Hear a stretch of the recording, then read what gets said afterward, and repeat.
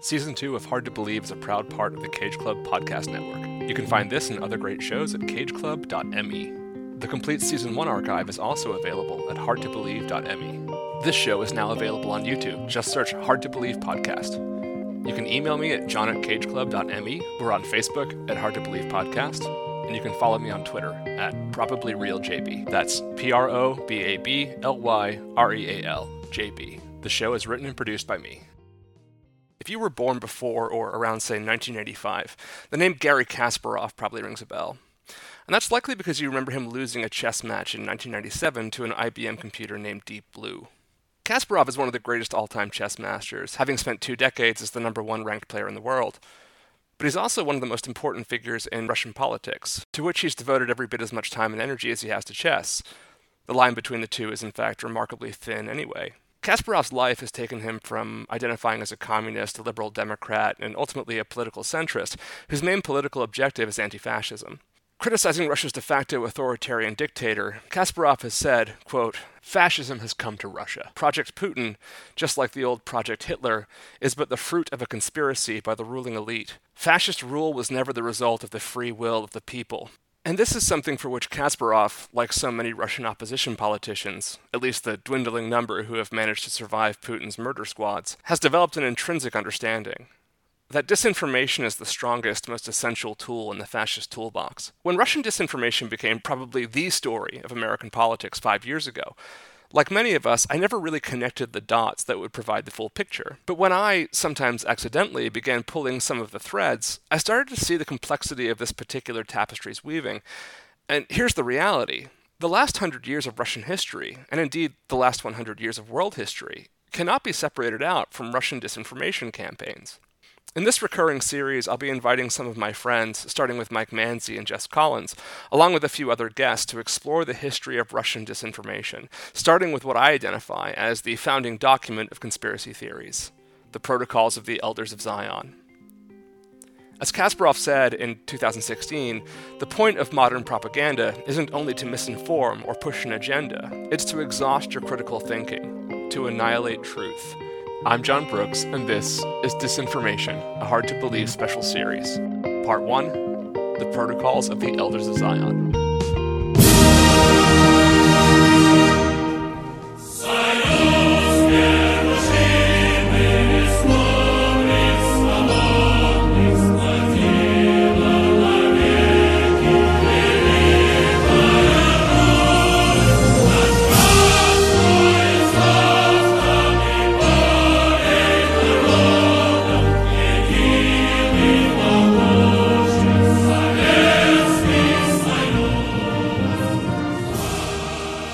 Mike and Jess, welcome back. Last time we spoke was on the QAnon episode, and that turned out to be completely irrelevant. Yeah, what a boring couple of months it's been. But one of the things that I brought up when we were having that conversation was the Russian element of the conspiracy theories that sort of feed into the Q narrative. And so I decided that for this season, we're going to do a few episodes where we explore that history. And we're going to start today with something that I talked about in the episode just briefly, which is the Protocols of the Elders of Zion.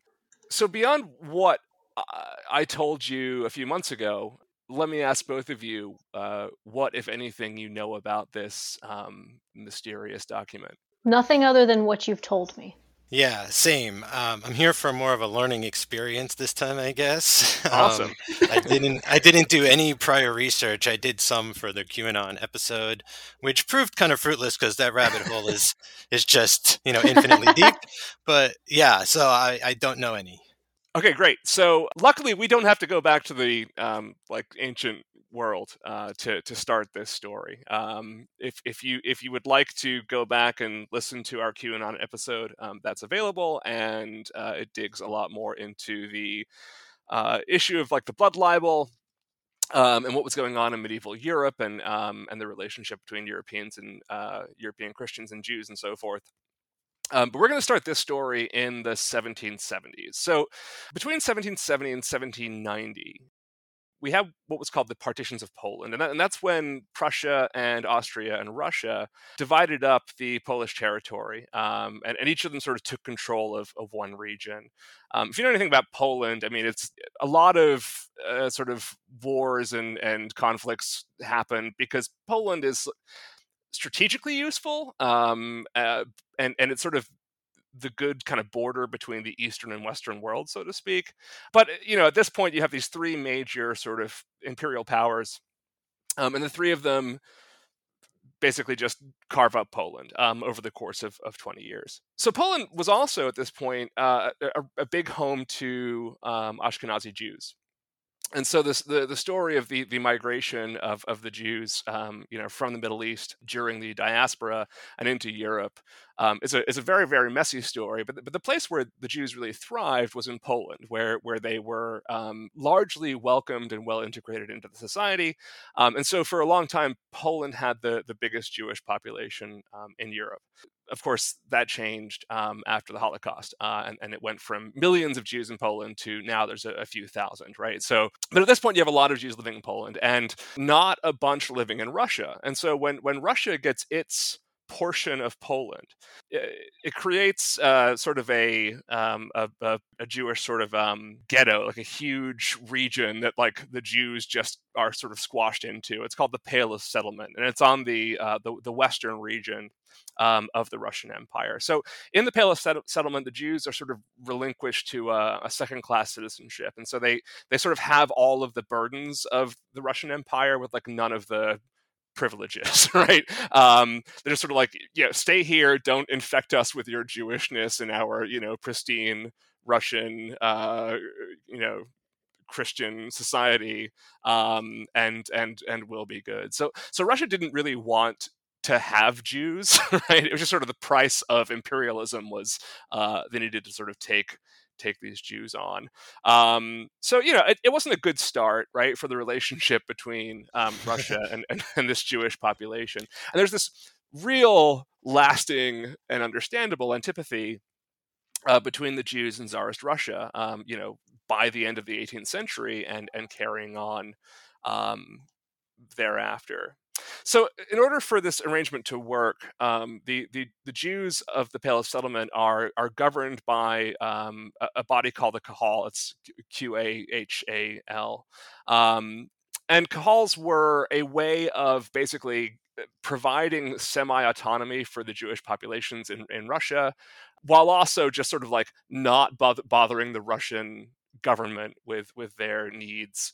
This is actually a pretty common sort of arrangement for Judaism. If you look at the history of Judaism, they're constantly being conquered or expelled or whatever it is, and living sort of as second-class citizens within other empires don't necessarily sort of bring them into the fold.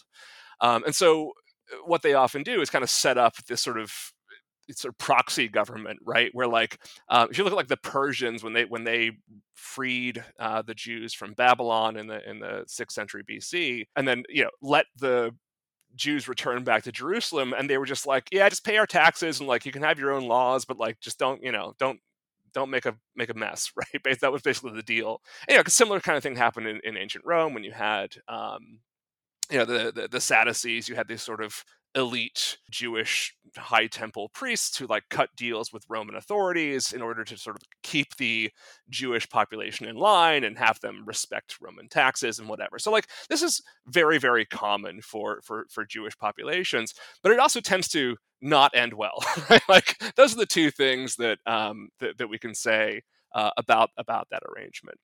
So the Kahal was sort of a theocracy. Judaism is a religion of law, right? There's Jewish laws that are separate from civil laws, and the Kahal is this like Jewish sort of Orthodox state within the broader Russian construct. So throughout the 19th century, this is essentially how Jews live in Russia. They are subject to not great treatment by the Tsarist regimes. And of course, because they have their own sort of shadow government, they are going to be suspect, right? Like whenever you've got a group that's sort of runs by different rules that are going to become the subject of whispering and suspicion. So that brings us to where this starts to get ugly. And that happens in a guy named Yakov Alexandrovich Brafman, who history knows better as Jacob Brafman. Jacob Brafman was born in the middle of the 19th century in the Pale of Settlement into pretty extreme poverty, into a Jewish family. His parents died when he was very young. He never really learned to read or write in Hebrew. So he never really had he had a really shit life. He was oppressed by, and sort of mistreated by everybody. He never really got in sort of any sort of connection to his Jewish roots. And so he sees the Kahal really as this sort of corrupt and sort of illegitimate governance, right? Like, he doesn't understand why he has to have two governments. He doesn't understand why, right? Like, he has to live under this arrangement that's clearly oppressive. And so eventually he just sort of fucks off to Minsk. He converts to Christianity, becomes a member of the Russian Orthodox Church, and he ends up being sort of like a Russian zealot and a Christian zealot. And he tries to convert a whole bunch of Jews into Russian Orthodox Christianity without a lot of success. But he becomes a kind of sort of in the good graces of the Romanov dynasty. He becomes somewhat famous, and he starts writing these polemics about what to do with what he called useful Jews, right? So in Tsarist Russia, you had, especially under the late Romanovs, you had useful Jews and useless Jews, and useful, and it's horrible to say that, but that's how they referred to it. So useful Jews were ones who you could assimilate into Russian life, and useless Jews were ones who refused to be part of the sort of Christian Russian European dynastic glory or whatever. So Brafman is kind of like a guy who has turned on his people and plays that sort of, there's that kind of Stockholm syndrome thing going on. So the reason that any of that matters is that he basically goes on this sort of crusade to destroy the Kahal system, which he sees as corrupt and authoritarian. But the problem is that Tsar Nicholas I had abolished the Kahals in 1840 when Brafman was 15. So Nicholas I, as an anti-Semitic rule, is no more Kahals. He's taking away Jewish autonomy, and Brafman's well, if I can't bring down the Kahals, then what can I do? So here's what he does, and this is where it gets awfully familiar, right? So Brafman really wants to bring down a system that no longer exists, and so take a wild guess as to what he does in light of the fact that this system and this structure no longer exists. He claims it does. That's a very good guess. So he claims that the Kahal system, once it was disbanded by the Tsar, went on as a deep state. I'm not kidding. So he says no, the Kahals aren't gone. They have sort of rebranded and gone underground. And they are hell-bent on taking down the Russian Empire and assuming global authority. So he writes these two books. One is in 1868, The Local and Universal Jewish Brotherhoods, which sounds like a real page-turner, and 1869's The Book of the Kahal. I'll wait for the movie. That second one, actually, it's really interesting because it has explosions. No. When you think of conspiracy literature or movies, it has that sound. The one of the big QAnon internet movies is The Fall of the Cabal, right? It almost is it evokes Brafman's title there, right? It's almost like a classic kind of conspiracy theory text. So he argues that they have not disappeared. What they have done is formed a international global conspiracy working under the Alliance Israélite Universelle, which was a French Jewish empowerment organization. France will play a pretty big role in this story, actually. But so he says basically they all moved to France. All these sort of anti-government leftist groups move to France. That's what they're doing. That's where they are. They haven't disbanded. You must go after them, right? And so he writes these two tracts, and that is basically his contribution to history. And so by the end of the 19th century, the idea that there is a massive secret Jewish globalist conspiracy was already in place. And it was all basically because of the personal vendetta that Jacob Rothman had against his shitty childhood. And so this is like, when we hear the word globalist, right? You probably, like, we hear that a lot now. Like, globalist has become the new anti-Semitic dog whistle term, and it's always kind of been that, right? So if you ever listen to like Alex Jones, he's going on about globalists all the time. He doesn't want to say, right, the Jewish ruling elites. Like, he uses this sort of dog whistle term. And like Stephen Miller uses globalist all the time as well, right? So like the alt-right has used that because it is so, it sounds inoffensive and it doesn't sound sort of religiously oriented. But the idea of globalism as being a secret Jewish plot to undo the glorious empires of Europe has been around for a long time. So now we get to the end of the 19th and the beginning of the 20th century, and this is where things start to get ugly. But before we go forward, do you guys have any questions? I'm just surprised that it's this. This is sort of this fresh in history. Like, I thought this dated back at least 100 years earlier. I mean, I guess it did sort of start, right? The sparks were flamed, like you said, in like the late 1700s, right? And here we are in the late 1800s, and it's off and running. This sort of seems to be like a endpoint of of where all that started from, or at least on to the next chapter. But yeah, this makes a lot of sense. Like, a lot of things fall into place. Like, growing up throughout the 80s and stuff, just hearing, people jokingly say like, oh, like the Jews run everything, or the Jews run the media and this and that and all that other stuff. And like, sure, it's at the point in America where it's like, haha, kind of like a passing joke or whatever. But no, like, there's dark, serious roots and even worse implications that we're seeing now to this day and everything. So it's enlightening so far. Yeah, and I think part of the reason why the idea of a global conspiracy didn't really catch on until the end of the 19th century is the idea of like a global anything, right, hadn't really caught on until then, right? Like, it wasn't really until World War I that the idea of a worldwide anything, right, would ever really exist.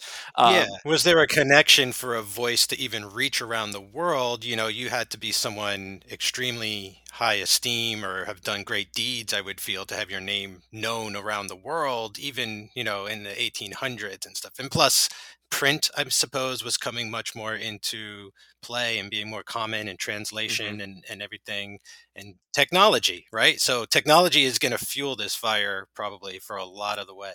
All right, so let's move on to what happens in the 19th century. So in 1881, Tsar Alexander II was assassinated by members of the People's Will, which was a left-wing radical revolutionary group. Alexander II had actually implemented a number of liberal reforms, moving Russia in sort of the opposite direction of his father, Nicholas. So Nicholas was really sort of really cracked down on the Jews and on any sort of modernist, sort of pro-revolutionary, liberal lowercase l ideals, and Alexander sort of left the window open a little bit for more kind of reform-oriented people, which got him assassinated by an extreme left-wing group. So after he was killed, his son Alexander III took over, and he basically just put back in place all of Nicholas's initial sort of crackdowns, right, sort of hardline policies, and this forced a bunch of the leftist groups to flee Russia and to go into Europe. So it's important to remember that all this is happening during the formative years of one Vladimir Ilyich Ulyanov, who we know better today as Vladimir Lenin. Alexander III's retreat to autocracy didn't exactly snub out left-wing ideology, as he sure you probably know, but if you know anything about Russia in the 20th century, it didn't go away. But it did get pushed out, right? So it got pushed sort of into Europe. And the place where it was probably strongest was Paris. Well, I'll come back to that in a moment. All right, so not for lack of trying, one of Alexander III's strategies was to have Russian agents infiltrate leftist groups throughout the world, the sorts of leftist groups that would eventually radicalize Lenin. And to do this, he employed a spy master named Pyotr Ivanovich Rakovsky, who headed what's called the Okhrana, which is sort of one of the precursors to the KGB. Rakovsky was sent to Paris, where a bunch of Russian leftist revolutionaries, including members of the People's Will, had fled thanks to it being far more hospitable to liberal thought. But by all accounts, Rakovsky was really good at his job, and he forged relationships with incredibly influential people throughout Europe. His story is fascinating on its own, but what matters for our purposes is his Parisian asset, a guy named Matthew Golovinsky. Any of you guys ever heard of Matthew Golovinsky? Nope. Never heard of him? No. Neither had I until I started researching this. Turns out he's really, really important to the story. So Golovinsky is a fascinating person whose story is very similar to like a lot of other radicals of the time. One of the things we tend to get wrong or like not really understand about anti-imperial radicals is their ability to swing from left to right was incredibly easy. So look at someone like Mussolini, right, who started out as an extreme leftist and then became the father of fascism. And Golovinsky is like one of these people. He sort of has a pedigree of both sides of the political extreme, and he sort of played both sides as well. He was raised in an aristocratic family. His father was a progressive intellectual who, along with his friend Dostoevsky, was a member of the Petrovsky Circle, which was an anti-czarist sort of book club. I used to have book club on Third Time's a Charm. Yeah. It doesn't sound like my kind of book club. What's your kind of book club? One where you don't really, talk about the book. You kind of just drink a lot. I read passages from movie novelizations. Well, this is the kind of book club that most of the revolutions of the 20th century were like fomented in, right? So you have all these like literary groups, like poetry groups. The Petrovsky Circle is one of them, and it's like this weird thing where you like go and read and write poetry and then also like plot to overthrow whatever or create a better civilization somehow. Dead Poet Society, eat your hearts out. Anyway, so his father, Golovinsky's father, died when Matthew was 10, and so he ended up primarily raised by a governess who was French, and he would eventually move to Paris and pursue a career as a journalist. Unlike his father, Matthew had conservative, sort of pro-czarist leanings, largely due to his personal anti-Semitism, because at this point, socialism and Judaism were considered two sides of the same coin by most right-wing ideologues. So what's going on with, and the reason why Golovinsky is so interesting sort of in the middle of this story is what's going on here is like the Bolsheviks and the Jews and the Christians and the Tsarists, right, are really solidifying their sort of shared identity. So while Golovinsky's father had been a sort of largely anti-Tsarist progressive, he was still an anti-Semite, right? Like, but now to be an anti-Semite was also to be anti-Bolshevik. Do you guys know why? Like, have you ever understood or caught wind of the sort of overlap of like communism and Judaism within the sort of far right imagination? I'm not even gonna try. I just chalked it up to lack of education, possibly just lumping them together because out of fear of both ideologies. Just they must originate from the same place, possibly.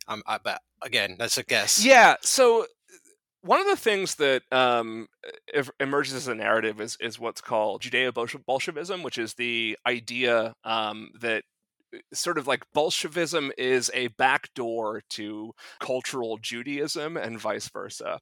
And it's part of what actually the Protocols is part of, which is what's called a canard, right? An anti-Semitic canard. So it's like a fantasy idea that is put in place in order to discredit other groups. So as sort of a bunch of racist assholes, anti-Bolsheviks being anti-Semites just sort of lumped Bolsheviks and Jews together. Now, there's a lot of reasons why Bolshevism appealed to Jewish people, largely because they've been so like shat on by the Tsarists for 200 years, or like 150 years or whatever it was, that they were like, well, anything's better than the Tsarists, so they tended to side right with the communist revolutionaries.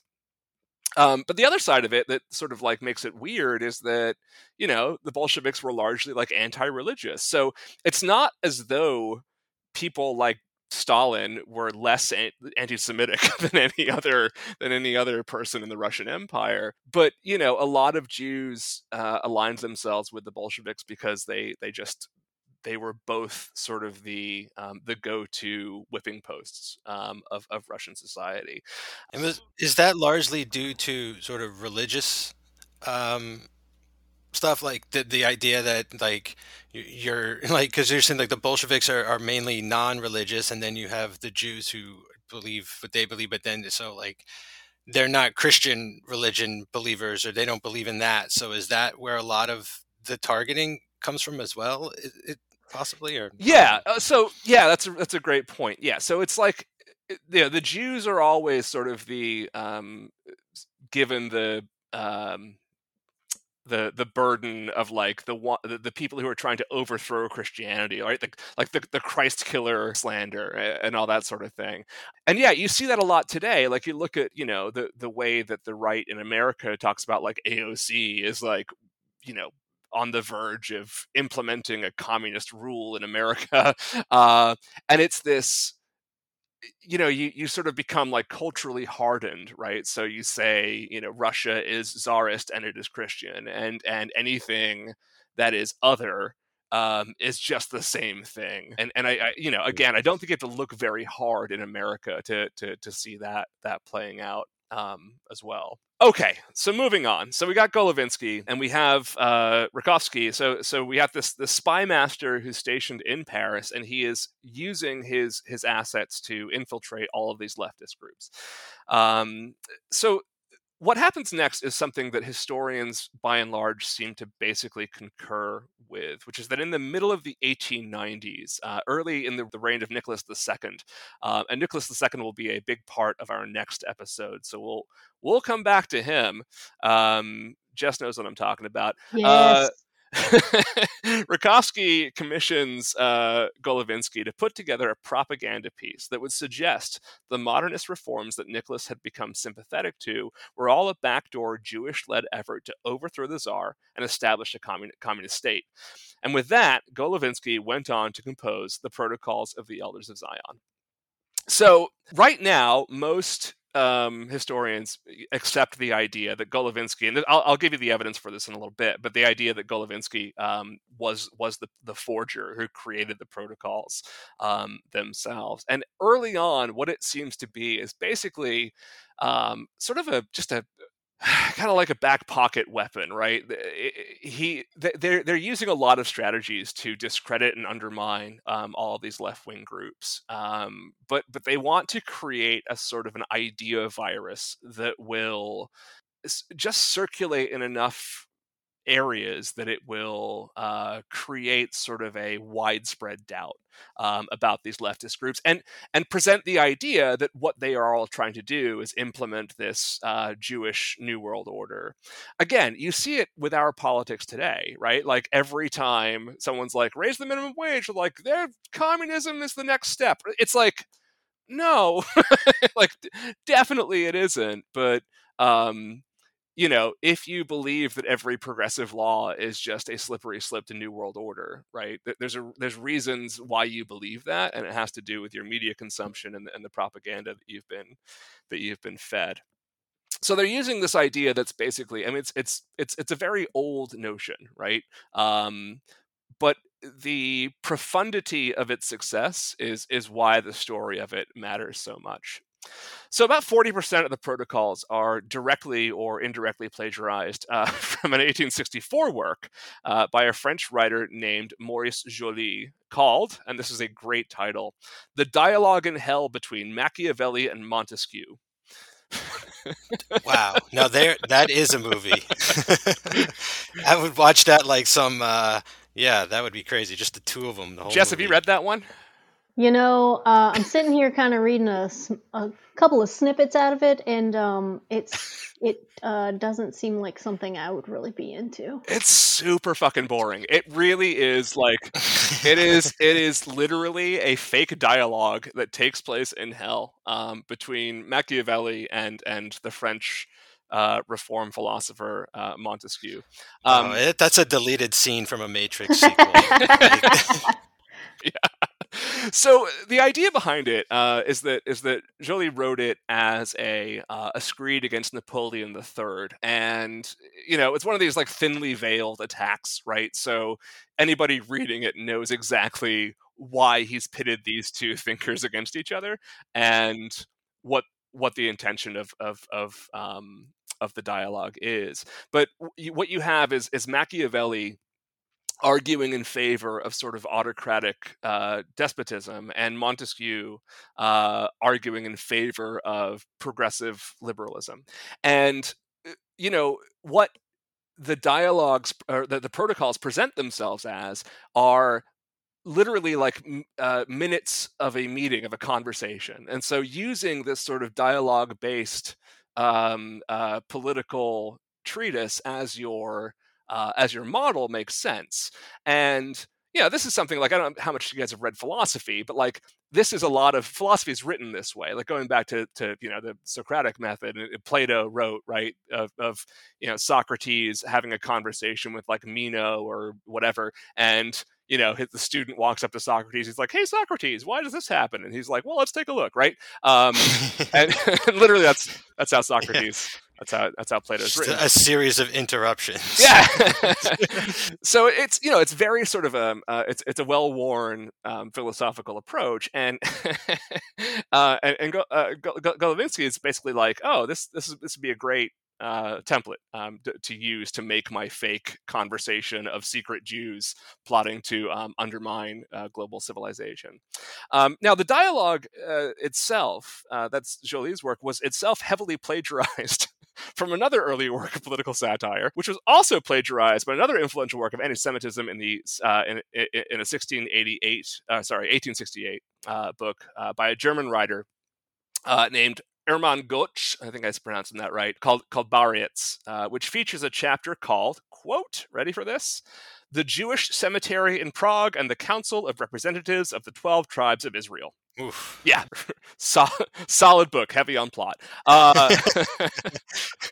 So the Jewish Cemetery in Prague was translated into Russian a few years later and was circulated as a non-fiction artifact.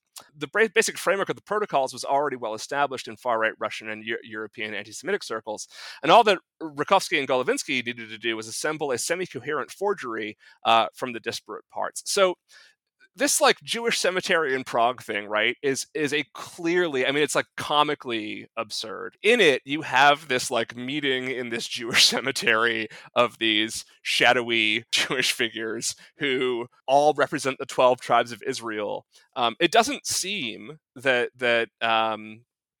Goethe knew that the 12 tribes of Israel no longer exist, right? And that like they disappear, and that's like in the Bible. And so it seems like it's sort of a bad sort of fanfic about Judaism, but it was, when it was translated, people were like, no, this is real, this is a real thing, like this really happened, right?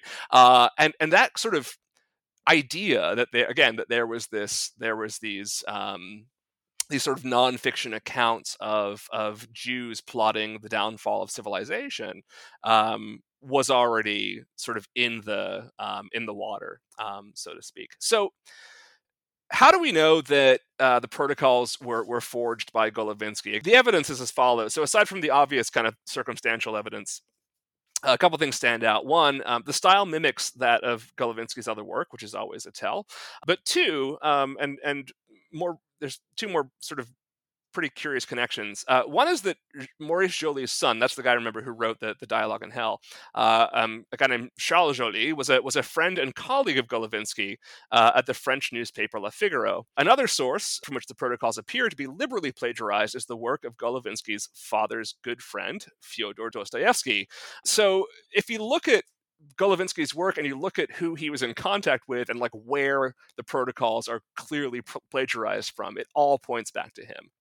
Okay, so this is now in the early 20th century. I believe the first edition of the protocols appear in 1903, and that's around the time that Golovinsky and Rakovsky are working in France. But they went from being this sort of circulated pamphlet into something much bigger, and here's how that happened. All right, so let's pause for a second. Let's talk Russian history. The year is 1900 something. This is when things start to get bad for political and social stability, right, in Russia. So you have the expulsion of leftist groups, you have them going back to Europe, you have them infiltrated. A lot of them sort of, realize they need to go back to Russia. You've had over the course of this period of time, Lenin, who is gallivanting around Europe, learning about Karl Marx, all that sort of thing. So it's a very, very unstable time in Russia, and the Romanov dynasty is like hanging on by a thread. And there was a Russian Revolution before the Russian Revolution that we don't talk about very much because the second one was more important.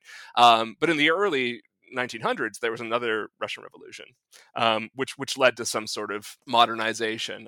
But what you also have then is within Russia itself a far more of a sort of people going to their corners, and you see the support, the sort of pro-Tsarist wing become ever more sort of violent and extremist in their own right, to protect the Tsar. And one such group was called the Black Hundreds, which is a pretty badass name.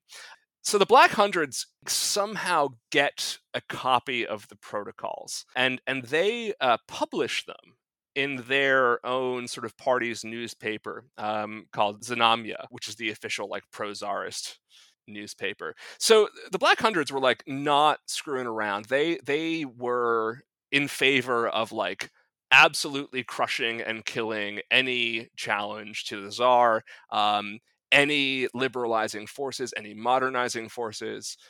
Think of like, MAGA extremists, right? And it's like that, but times a lot.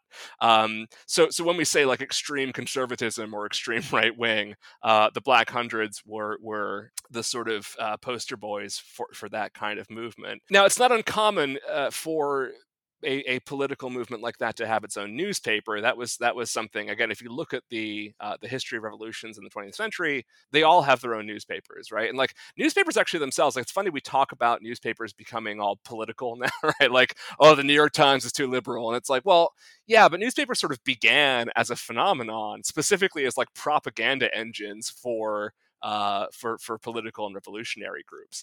Again, like Mussolini was a liberal journalist before he became the father of fascism. Like Stalin ran a newspaper. Like they all worked as journalists. They all worked in the newspaper, and they understood that like that was the way of recruiting people, right? That was the best way of sort of, it's like Fox News, right? Like it's how you control the nation's grandpas is like give them Tucker Carlson, and they'll believe anything he says, right?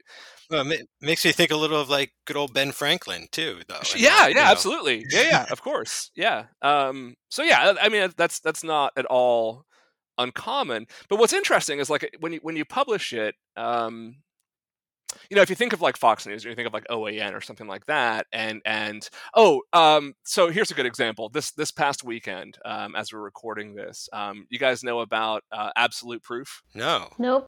This is the 2-hour My Pillow guy just like Oh yes, Oh, okay. yes. Sorry, I watched the new Tim Heidecker stand-up instead. oh, you loser.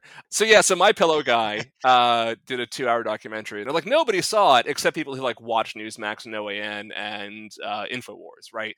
So the reason that this is kind of weird, that this is what the Black Hundred do with the protocols, is that they're just circulating it to a audience that already agrees, right? They're already anti-Semitic. They already believe there's like this Jewish cabal that's intent on overthrowing the Tsar, and so a lot of historians look at that and say like, well, it seems like most of them just kind of thought it was a joke, like, or not really a joke, but they didn't necessarily believe it was like word for word true. Like they could kind of see that it was pretty obviously a forgery, but they circulated it among themselves anyway because it made them feel good, right?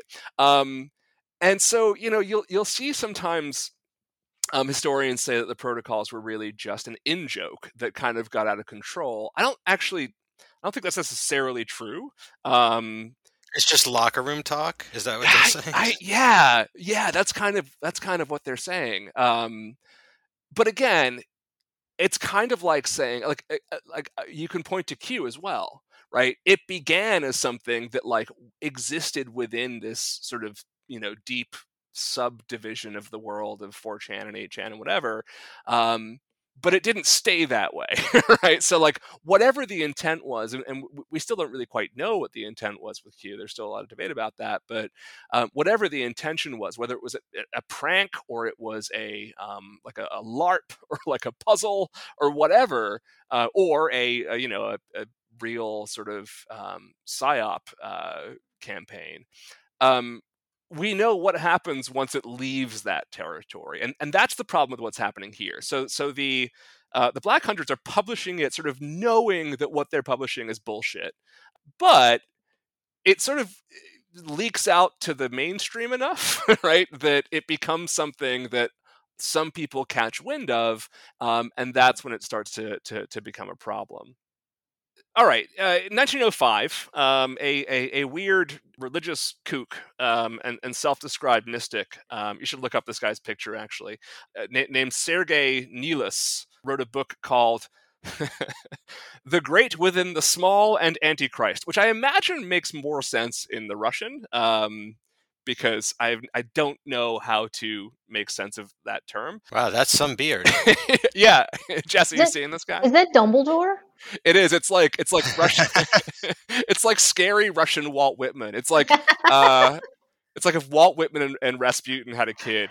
Yeah. So this freaking weirdo, right? Like who's this like magician, actually very similar in a lot of ways to Rasputin. Kind of part of that same sort of self-described priest thing, right? That Rasputin did.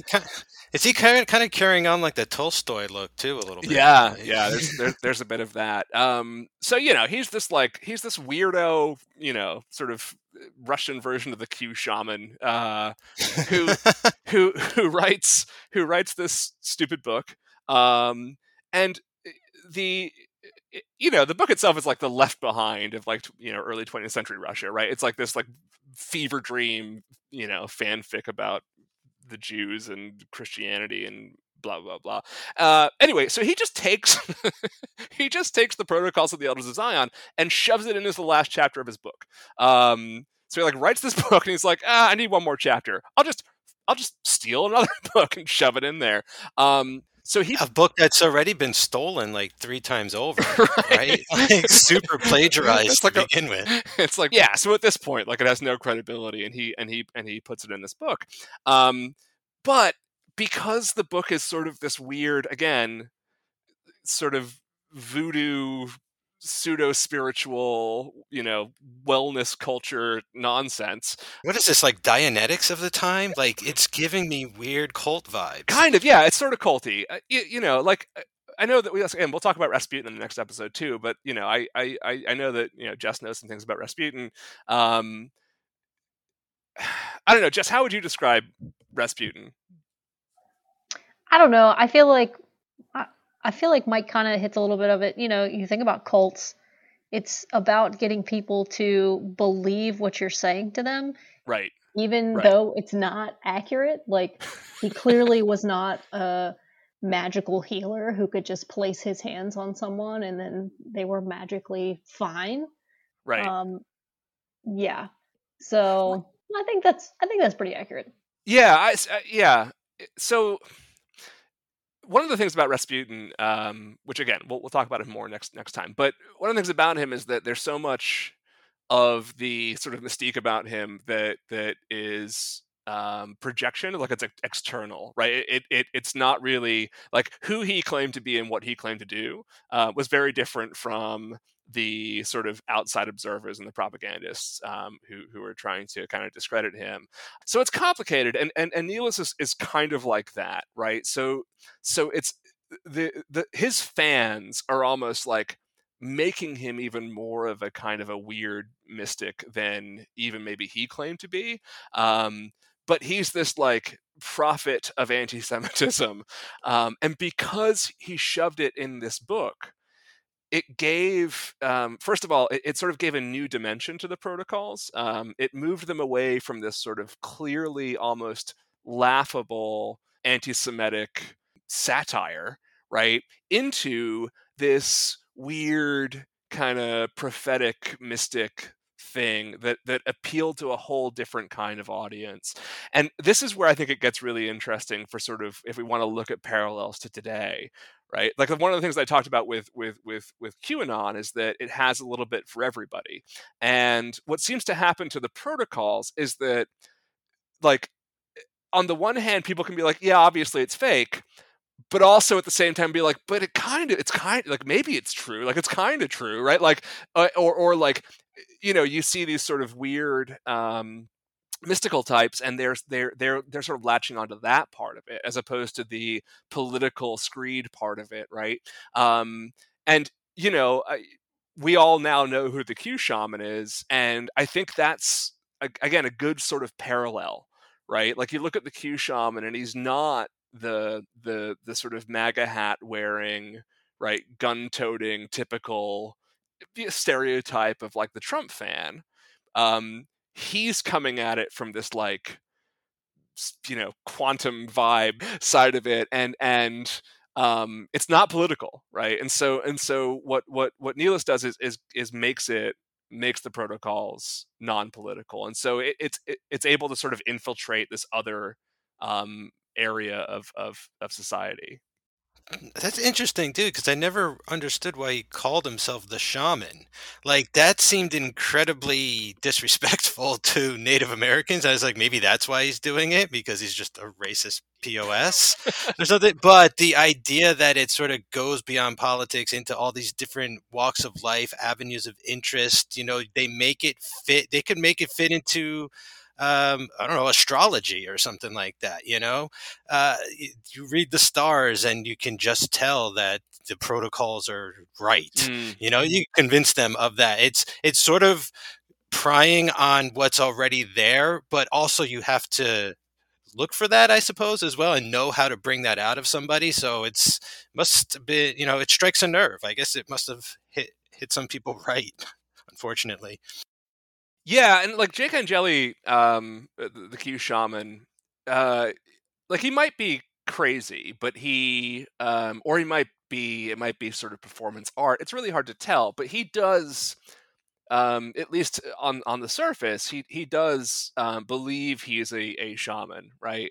And there's a ton of co-opting going on there. There's a ton of theater going on there, but like, the tattoos that he has that have these like weird Norse connotations to them, and the way Yeah. that he talks about like shamanism and quantum vibrations and all this sort of shit. Like, no, it's not a joke. Like this really is to him what he thinks is like his angle into the QAnon sphere. Um, and also like something that's going to be part of this story as we go along in the next few months, that it seems like the Russians figured out is there's a really there's a great way of sort of uniting somehow a faction of the far political right and the kind of spiritual medicine, alternative medicine, sort of wellness community that nobody really seemed to be able to figure out until the Russians started doing it all the time. The example that I would point to right now is the anti-vaxxer movement, Ugh. right? And Okay. I like that response, Jess. Yeah, it's because it's it's built on the idea of a distrust in institutions, and also appeals to like the hippie.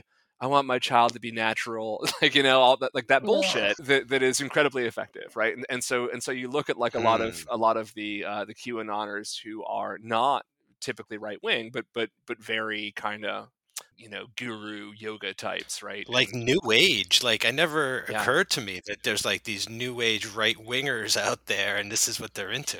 right. This is like how they get tuned to the cosmic universe and shit. And it's like, bro, okay. Yeah. Never occurred to me. Yeah. All right. So here's what happens next. Now, it was pretty clear once the protocols started moving into the kind of mainstream view.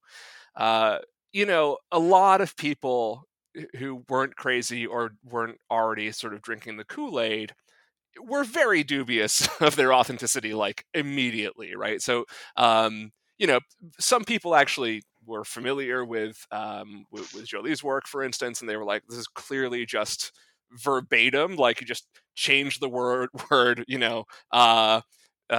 dictator with Jew. Like, it's obvious what you're doing here." And in fact, by 1920, a Jewish British journalist named Lucien Wolf put together a very convincing argument that like they were obviously fake, and then sort of building on that, a journalist for the London Times named Philip Graves in 1921 wrote a really, really famous expose being like, I am going to show you like why the protocols are very clearly right copied from the following texts, and like did a whole bunch of side-by-side stuff, and it was pretty blockbuster. And the weird thing is like it was sort of Graves' piece was the real entry onto the stage of sort of the global awareness of the existence of the protocols. So he writes this thing, and it's like, here's this canard, and I'm going to show you exactly how it was created. And people are like, oh, I hadn't even heard of that, right? And so it's almost like he kind of inadvertently like made them aware to people who maybe hadn't even been aware of them before. Oh, no. And I'm not saying that that's like compounds the problem, because he's not solely responsible for that, but it is the sort of thing where, like, again, it's something we've talked about. You can't show people who believe this sort of thing counterfactual evidence and expect it to be end of story, right? Like, well, Donald Trump is not president, right? Like, Mike Pence was not hanged outside so like, clearly it's all bullshit, right? Cue people to like, no, March 4th. So, it's a very sort of similar sort of thing to that, right? A lot of people were like, oh yeah, obviously it's bullshit. They would be inclined to think it was bullshit anyways. It's possible that Graves' piece may have done some harm as well as some good, but the reality is that both Wolf and Graves were about 3 years too late, because it was the interstitial 3 years where things got ugly. So 1917, the Bolsheviks overthrow the Romanov dynasty and begin the great and good Soviet Union in the October Revolution. So 3 years prior to the sort of exposing of the protocols as a fraud, they're no longer relevant.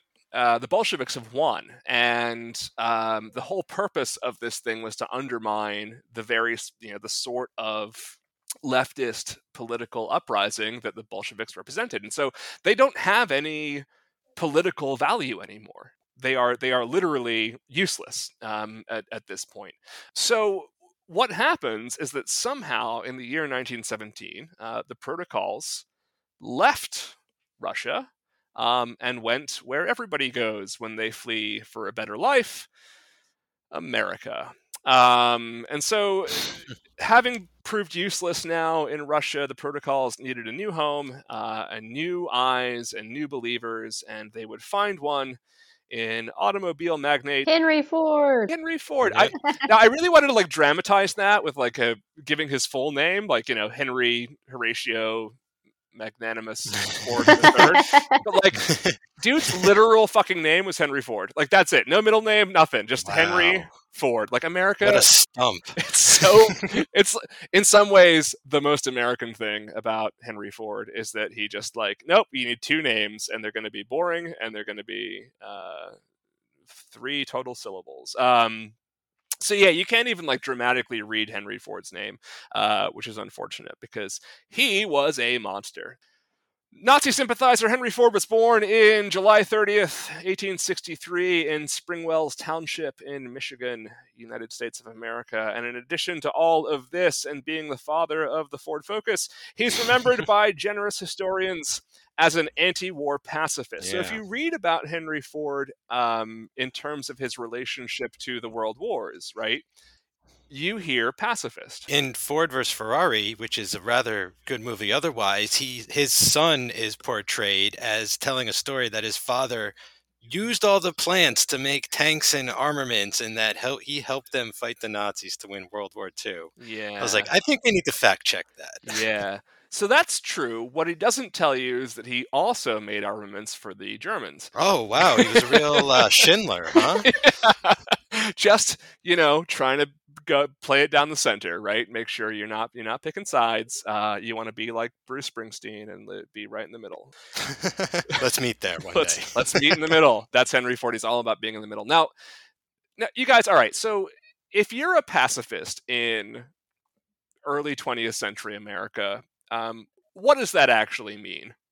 I mean, this is America. There's no such thing as pacifism at this time. Yeah. Well, so sure, right? And I think that's what you just said there, Jess, is like really key because it's honestly, if you're an American and you're a pacifist, it's deeply suspect, right? Like, especially if you are a wealthy automobile magnate. And in fact, pacifism itself was a cover in early 20th century America for being fine with the status quo and thus, you know, let the Nazis do what they're going to do because I'm fine. I'm a rich white guy. So you know, we credit Ford for being a pacifist, but you got to look at Ford's own writing and his own agenda to really understand what that actually means. So, for instance, like Ford was famously in favor of high wages. He paid his employees really, really well, right? He believed that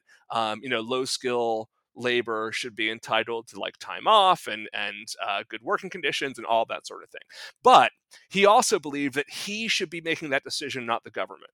Right. So like he was vehemently opposed to minimum wage increases, which is very much like the sort of thing a fascist does. Right. Where it's like, I want what's best for you, but I have to give it to you. You can't be trusted. Right. He was super anti-union. You can't be trusted to fight for your own well-being. It has to be me making that decision. And I will make your life better, but you don't get to have a say in that. Right. And this is Henry Ford's real character coming through, right? That's like, this is why the pacifism thing is bullshit. He was an isolationist, and isolationists often sort of put themselves in the cloaking, right, of pacifism in order to kind of pass themselves off as being maybe more noble than they actually are. You know, the most famous isolationist group of the early 20th century was the America First Party. And America First was a effectively pro-Nazi, anti-interventionist party. It was a pro-fascist party. It said, like, we shouldn't attack Nazi Germany. We should let Hitler do what he wants because we should care about America and America's, the well-being of Americans. Let's not get ourselves embroiled in any more wars. But it had a very clear and obvious anti-Semitic and pro-fascist underpinning, which, yes, is one of the reasons why Donald Trump chose it as one of his campaign slogans. But yeah, that term has some really gross connotations. Okay, so Ford's this raging anti-Semite. He loves the Nazis. Big fan of Hitler. And in fact, he was maybe the world's biggest fan of the protocols, except for one Adolf Hitler. So Hitler and Ford have this like ridiculous mutual admiration society. Hitler talks about Henry Ford by name in Mein Kampf a couple times. So Ford, getting back to the whole, if you have a political ideology you want to spread, buy a newspaper. Ford bought the Dearborn Independent newspaper and used it as a means of sort of ghostwriting his anti-Semitic and racist conspiracy theories, which he sort of outsourced to a guy named William J. Cameron, who was a journalist that Ford hired to be his sort of pen in the Independent, and to pen all of these sort of ridiculous warnings against the rise of the Jewish cabal that's going to take over the Western world. So here's the story of how, in the years between 1917 and 1920-ish, the protocols wind up in Ford's possession. So in 1917, a unnamed army officer brought the protocols to the U.S.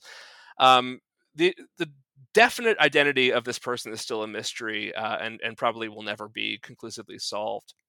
But one good guess as to who it is a guy named Boris Bressol, a Russian writer and lawyer who served as a lieutenant in the White Russian Army and found himself in the U.S. in 1916 and was forced to stay there following the Bolshevik overthrow. So he's in Russia. He's a White Russian. He is a pro-Tsarist. Bressol fits into this chain of events because he was identified by Natalie de Beaugerie as the person who gave her a copy of the Antichrist book, the nihilist book. So he's this guy. He's there. He's got a copy of it. He gives it to Natalie de Beaugerie, who is also a really, really interesting person. She's a Swiss-born intellectual with deep ties to Tsarist Russia, as well as Russian revolutionaries, interestingly. So she spent time in and out of Russia growing up, eventually marrying an American journalist named Albert Sonnickson, and eventually settled in Paris following their divorce in 1919.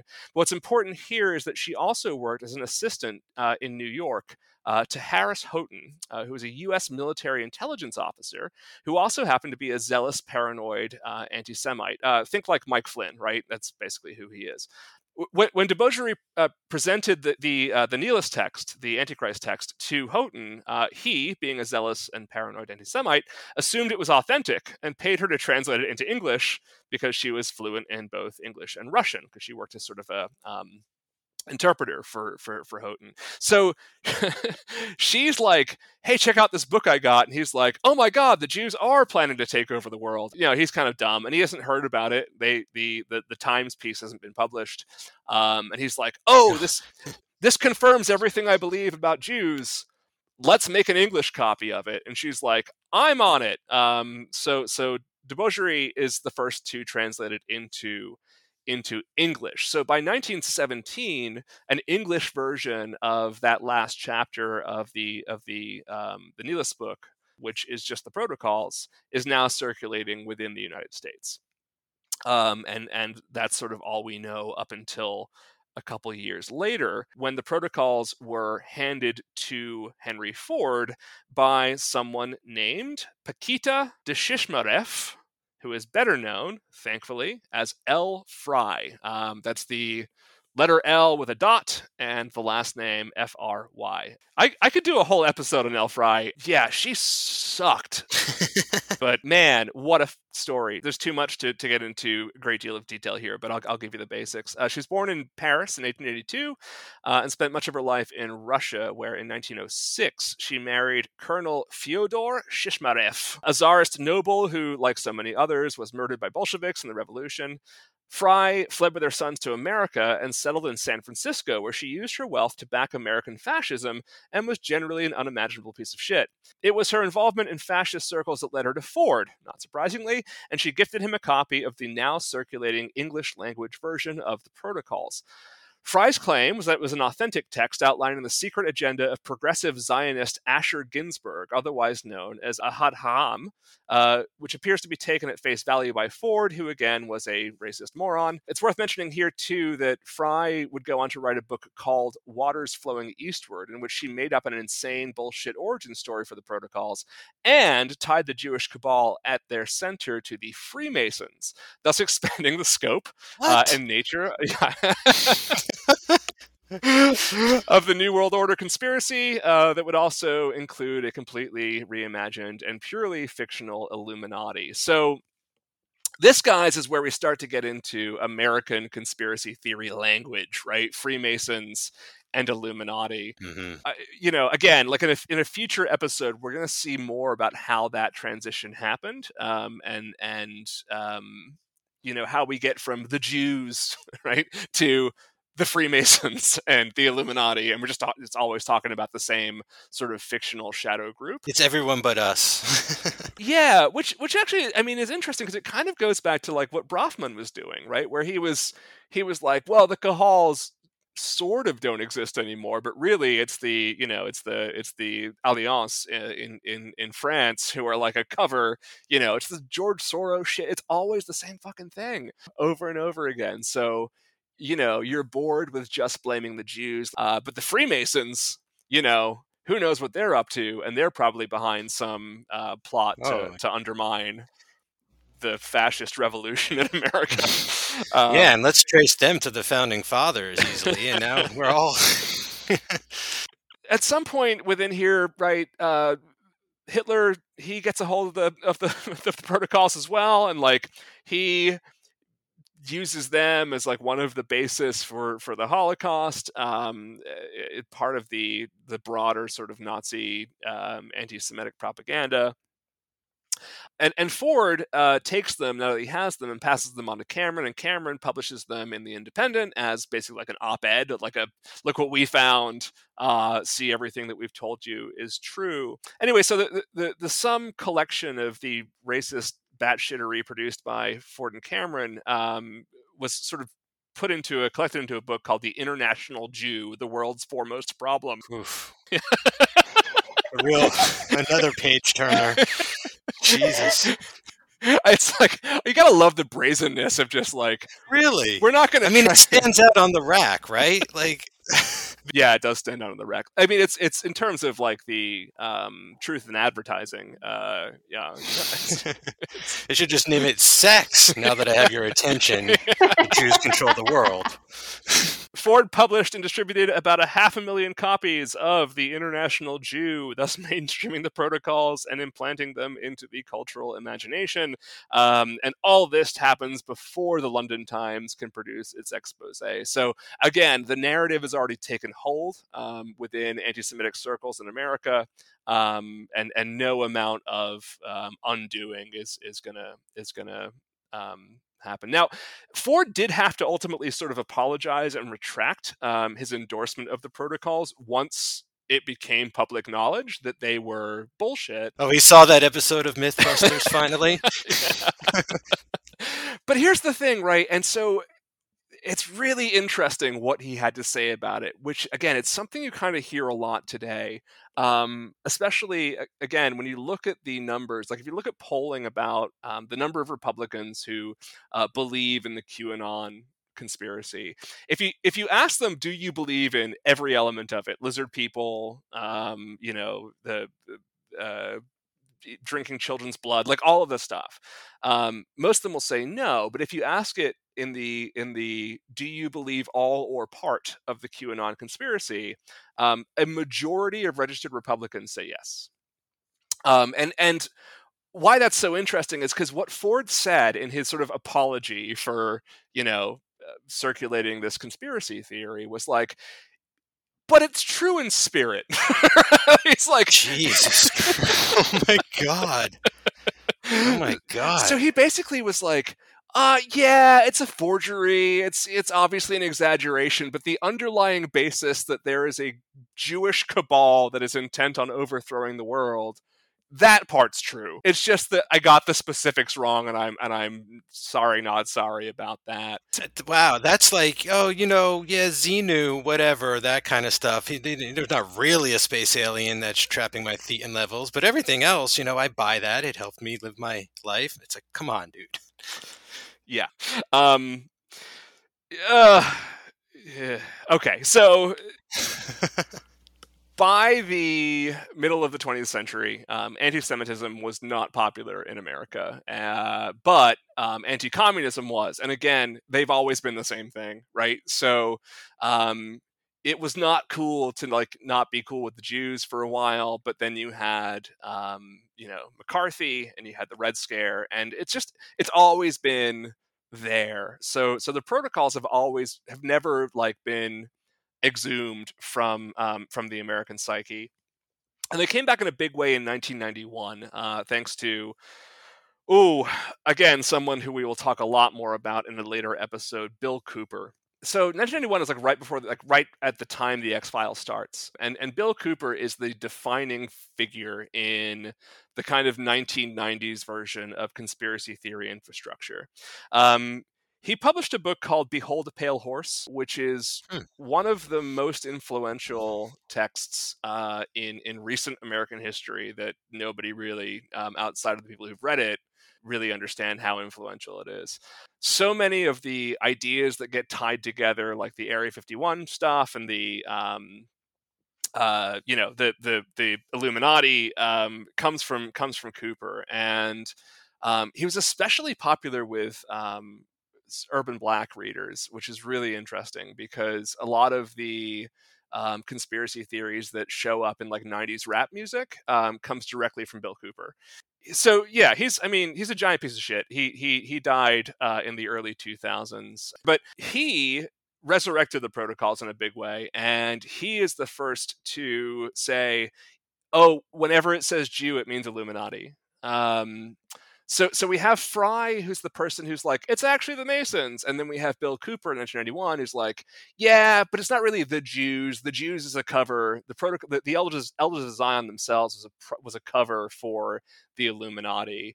And he equated the Elders of Zion with the, getting back to something that all three of us know very well, the Priory of Sion, and the deep Templar / Illuminati, Priory of Zion, Protocols of Zion thing into like one giant milkshake. And so that's how we get that text to become the Illuminati, is through Bill Cooper. And then in 1994, David Icke, who is someone who is a huge pain in the ass even to this day, he's still around. He wrote something called Robots Rebellion, and he's the first to give us the lizard people. So that's become a huge part of sort of the one of the big pillars of Q. And he also reaffirms Cooper's assertion that the protocols are legitimate. It's just that they're not necessarily the Jews. It's a ancient Illuminati conspiracy.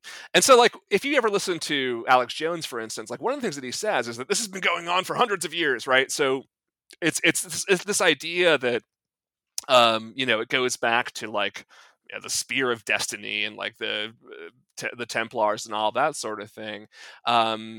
And so the protocols themselves were like retconned into a much older and deeper conspiracy narrative that is part of that sort of soup of conspiracy theories that we have today.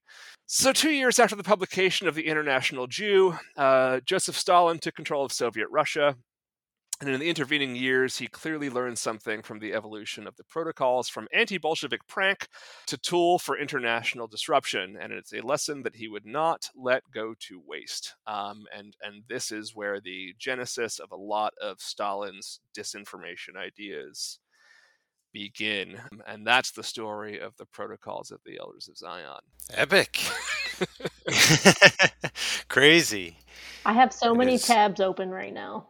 I do too. I know. There's like 3 books I want to just like read. Did you just order The International Jew from Amazon? No. But I'm just looking up Behold the Pale Horse. I've got, Cliff Notes and things like that going, but I currently have open Occult Theocracy by Lady Queenborough Edith Starr Miller, who researched this book for 10 years with L. Fry. Lots of Illuminati stuff in here. It's wild how Cooper died in a shootout with deputies.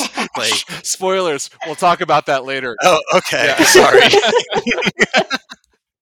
Yeah, you can't end this whole story of disinformation and the Russian connection without Cooper. Cooper's a huge player in sort of how we got to where we are today. There's a lot of suspicion that Chris Carter based Deep Throat on at least in part on Bill Cooper, and also sort of like the whole lone gunman thing is like, it's weird because Carter was totally into this shit, but in a way that like a lot of us were in the 90s, which is as kind of entertainment because everything was going so well in the world. Like it seemed so harmless. It did seem harmless. Yeah, like it didn't run that deep. Even on the X-Files, it all led to aliens, but it was never code for Jew or anything.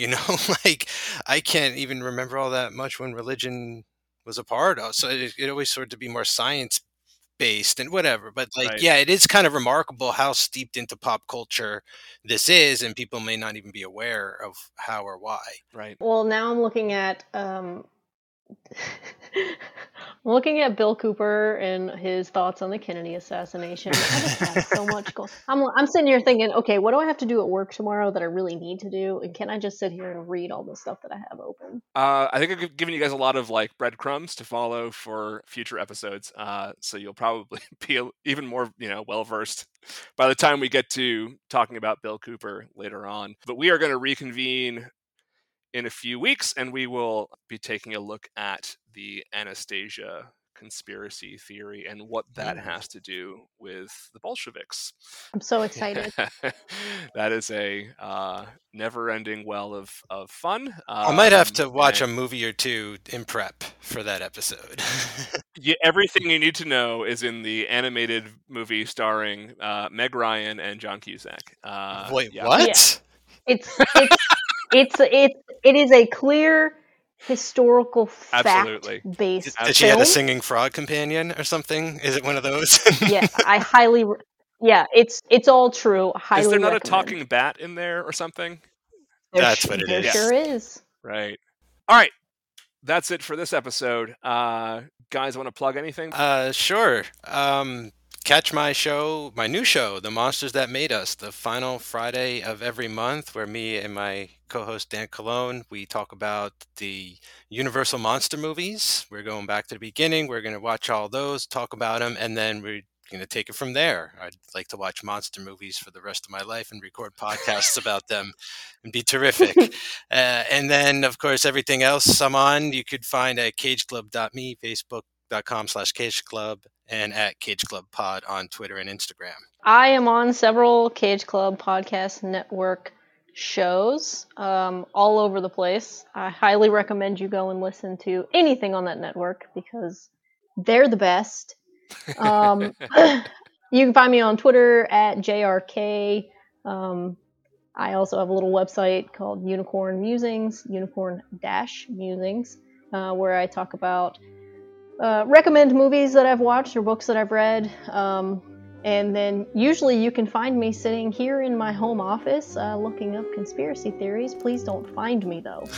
And if you happen to see a review of Behold the Pale Horse on her website, pure coincidence. Or The International Jew. 2.5 stars. Pedantic. The binding was good. That's about it. Thanks, guys. We'll be back soon.